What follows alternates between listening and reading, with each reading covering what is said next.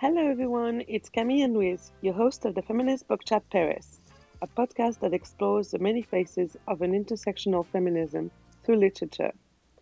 So basically, Lou and I, once a month, do this little episode where we put a few book recommendation, books that we've read, enjoyed, shared together with a glass of wine or a cup of tea sometimes, and that we would like to share with you guys because it is just books that matters and discussion that needs to happen. Yay! So, how are you doing, friend? Yes, I'm very good, thank you. I'm really excited to talk about some of what we've been reading recently. Um, Cool. yeah, and I absolutely loved you being on holiday last week and seeing all of your books that you were getting through at Yes, a quite book a maniac. fast speed. Yeah, book a day. Yeah, exactly. It's the only way to be. So yeah, what? Tell us a little bit about what you were reading. Who are you going to start with today, friend? So I'm gonna be talking about two essays, and the two authors are two friends Ooh, and two major authors that you guys need to read. So the first is Adrienne Rich. yeah. She's an American feminist. She's a poetess, essayist. She is Jewish American, and she wrote this amazing book in the 80s. I think it was 1980, and it's called Compulsory Heterosexuality and Lesbian Existence. So Ooh, basically, the title yeah. says it all. But yeah. Um, so it's a collection of essays aiming to highlight the patriarchal strategies that impose heterosexuality as obvious, evident, like innate, Sure. relegating lesbianism to a sort of like offer of second choice, often caused by obviously hatred of men, Yeah. rape, or revenge. Sure. So it explains like all the system of physical and psychic male domination and the history behind this heterosexual construction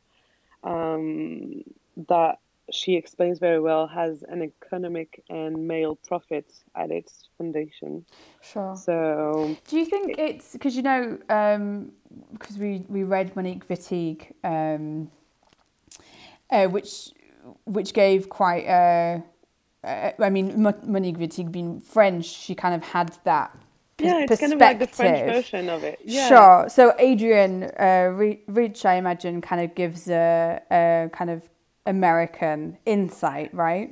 definitely a more American perspective, but also she tries to. So, like, the idea for her is to deconstruct also the lesbian uh, image that we have, Yeah. and to give some meaning of it outside of the perception that the masculine aspect as affixed to it, and Yeah. also to get out of the white and Western patterns of Yes. analysis. So it like she tries to give like an American image of it, but like she also is trying her best to Include say, kind hey, of, well, like yeah. what we see is only from a white and privileged perspective. Yeah. Let's try to see outside of that. Let's try to see in other countries, other continents, how it was built. You know, Okay. because it's much more of a rich society's system. It's like Yeah. a worldwide system. Yeah. So basically, that's it. And also, um, so yeah, there was like a few bad points. I've read her poetry, which is amazing, and it was the first time I would read some of her like theoric writings. And the only bad points that I could see is that when it comes to pornography or sex work, um, she kind of perceives them as tools of sexual domination, and so she seems to be quite against Sex work. pornography and sex work, which Sure. I'm. But I was like Well, quite excusing her because it was the 80s, I was going to say that's you probably know. more a reflection of where feminism was at that point, and Exactly, we because Audre know, Lorde right? sometimes is quite about to say the same about it, and Audre Lorde is fantastic. So I'm Yeah. like, maybe it's a context thing. Yeah, I would have thought so. Or that you can't expect kind of one activist voice to be an authority perhaps on everything. They get Of to course. they get to it at a different time maybe, or the conversation is just maybe not ready for that, Yeah. you know, So kind of that's why I'm thing. not accusing her and be like, No. yeah, she's not right on everything, so Yeah. I don't like it. I'm just underlining that it could be a bit tricky to read her. Like you need Yeah. to take a step back as you read it and also understand the context and but she does make some major statements that were really ahead of time. So Yeah, yeah, and that's it's always recommending. interesting to kind of place these engaged works within like the context, you know, of what Of was happening course, at the yeah, time. But no, it's always good as well for people who might be listening and thinking about reading the book. It's good to kind of go into that forewarned because yeah, otherwise you might be a bit disappointed. It could change the reading experience, you know, whatever. definitely, definitely. So yeah, okay. Great, that sounds fascinating. Yay! Tell me about you. Yeah, so actually the two books I'm going to talk about today they've both been published by Fitzcarraldo Editions, which is putting out some pretty exciting stuff. They're UK based. It's mostly contemporary fiction and either English language works or they also do a lot of translated stuff. So the first book I'm going to talk about today is the very recently released Hurricane Season by Fernanda Melchor, who is Mexican. So it was first published in its original language in 2017 and it has just been translated by Sophie Hughes, who is from the UK. So the novel revolves around a village witch whose corpse is found floating in the river on page 1 of the book, so this is not a spoiler. And, Okay. and we're in the Mexican village of La Matosa. We then proceed, there's several narratives from different neighbourhood characters who are there supposedly to shed light on who this woman was and how she ended up dead. There's a very early comparison between the witch and La Llorona, I hope I'm saying that correctly, who is a figure from Mexican folklore actually, who kind of has ties and inspirations from Greek mythology and the goddess Medea. It's very obvious that the witch was very different things to different people. So for the men, for example, she'd throw these, drug-fueled parties where there was randomly karaoke at the end of the night, something that the neighbourhood would kind of frown upon. And then for the women, they would often turn to her if they had kind of illness, if they had any unwanted pregnancy, or, even kind of potions like love potions or potions to repel men that they didn't want attention from. And there's also quite a surprising twist when it's revealed that some of the characters see the witch as transgender. So that's really, really interesting, and it kind of introduces the author's exploration of homophobia within rural Mexican kind of society.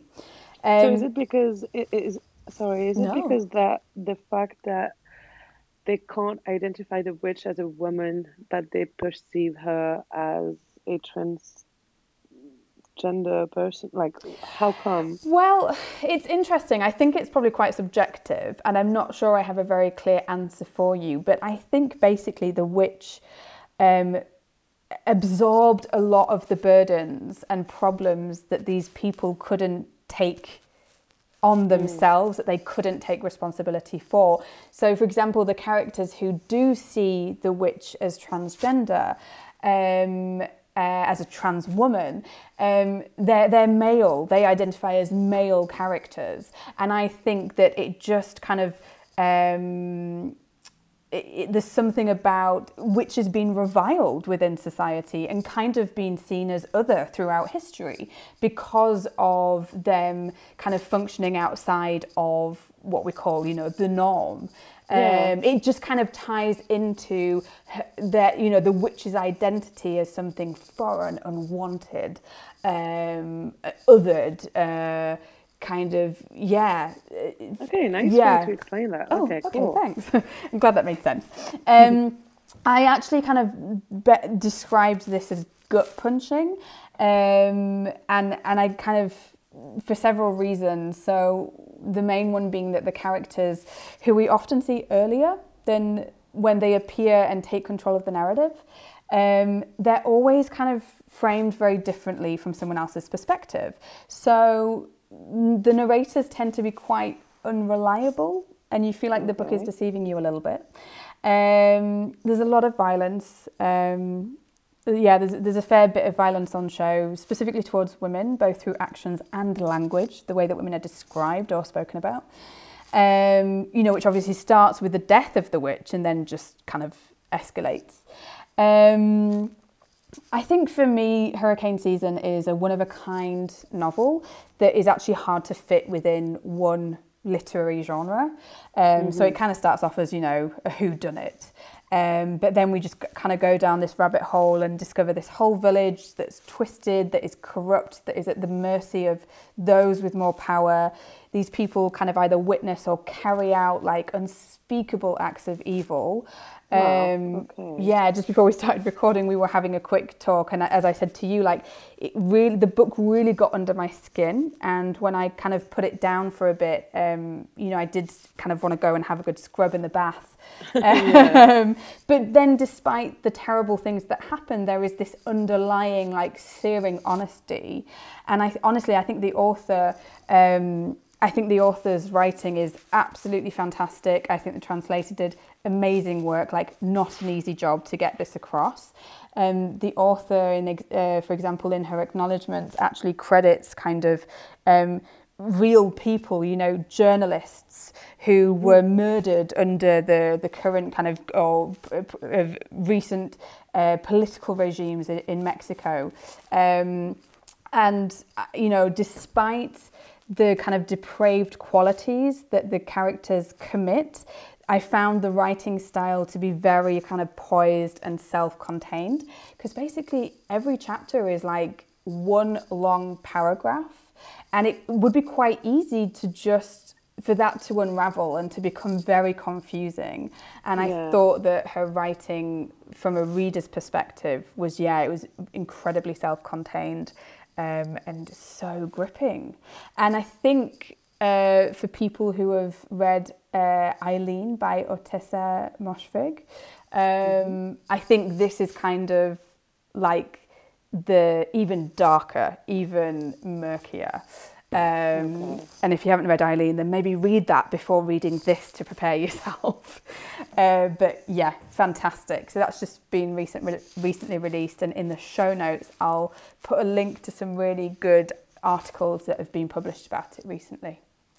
So yeah, that's me. Over to you again. Good. So next book I'm going to talk about is also an essay to balance with Lou's amazing fiction book. So it's written by Audre Lorde, that I've mentioned just before, because Audre Lorde was a really good friend of Adrienne Rich. So Audre Lorde is quite an amazing writer because she not only is a poetess but also an activist. She is Black, she's lesbian, she's a cancer survivor, she's a mother, she's a feminist, she's quite everything at a time. Yeah, like a very key figure of, she's definitely the feminist a warrior. Movement. Yes. Like France Culture, the radio station, did an amazing job on a kind of like a podcast episode that lasts an hour that tells everything about Audre Lorde's life. I'll put it in the show notes also. And one of the title is Poetess Warrior, and it kind of like defined her really well. So basically, this book is called Sister Outsiders, and it's been written in 1984, so just about the same time as Adrienne Rich book that I mentioned before. And it's a collection of 15 essays and speeches that she's been giving between, I'd say, around 1970s and mid-80s. And in this collection of essays, she puts them together to explore the complexity of what is it to be at the intersection of different identities? Ooh. So she is definitely at the forefront of intersectional thinking, which was only appointed in 89 by the other American Afrofeminist, Yeah. Kimberly Crenshaw. Yes. So like about 20 years before, Audre Lorde was one of the first person actually talking about intersectional feminism.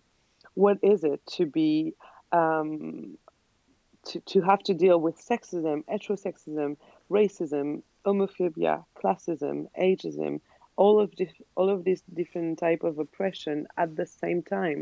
How is it super personal and at the same time more explicit of a bigger picture that is our society, Yeah. um, the white privileged male domination.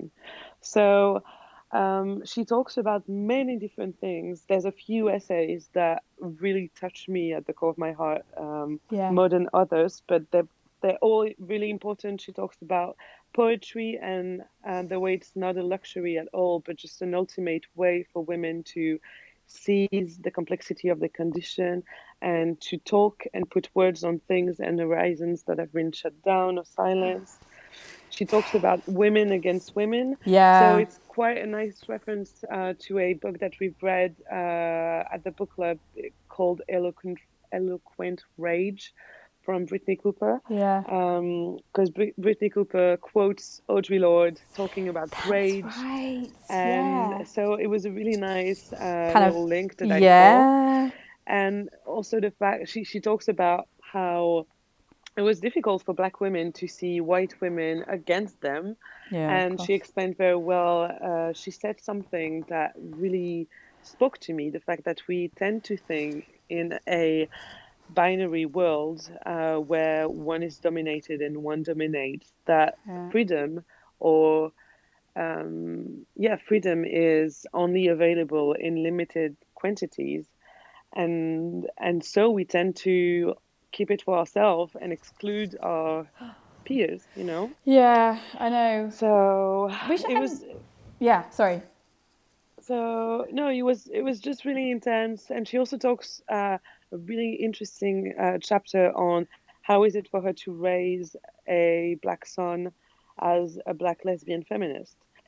Very interesting, very, very moving. She's not at all doing like a guide on how to raise a Sure, kid, right. but she just puts her own perspective, what she had to Yeah, face, the how reality. difficult it was Yeah. to have the responsibility of raising, the enemy, kind of. Yeah. This is the way she perceived it at some point. Wow. So it's really intense, and I must confess that I will definitely put it as a book choice for our next book club session. Yay! I was going to say, because Audre Lorde has been translated into French, Yeah. and she's just such a key, figure. We've done Angela Davis as well. I think we'd get a lot out of reading Oh, her at book club and having, so a much. group And it is conversation for so that. accurate. It's Yeah. like it could have been written yesterday, it would still apply so much. Well, which is quite depressing I because was it going to means nothing say, has changed. the fact that we're still having this conversation, is frustrating and shows that, we have to do better. Exactly. Okay, so from your essays, we're going to go to some more essays, and it's actually the last book club session. So this is An Apartment on Uranus by Paul B. Preciado. It's Favorite book also ever. yes, Camille's favourite book, and I would say one of my kind of life. Is it a bit dramatic to say a life-changing book? It does is. But as I was saying to you again before we hit record, this is just one of those books that sums up for me why we started a book club and why we do this, because I'll explain. Okay, so first of all, Apartment on Uranus, originally written in French by Paul B. Preciado, a trans man. It again has been translated and published by Fitzcarraldo Editions. So Paul B. Preciado is a Spanish, French and English speaking philosopher, essayist and writer who rather favours the nomadic lifestyle.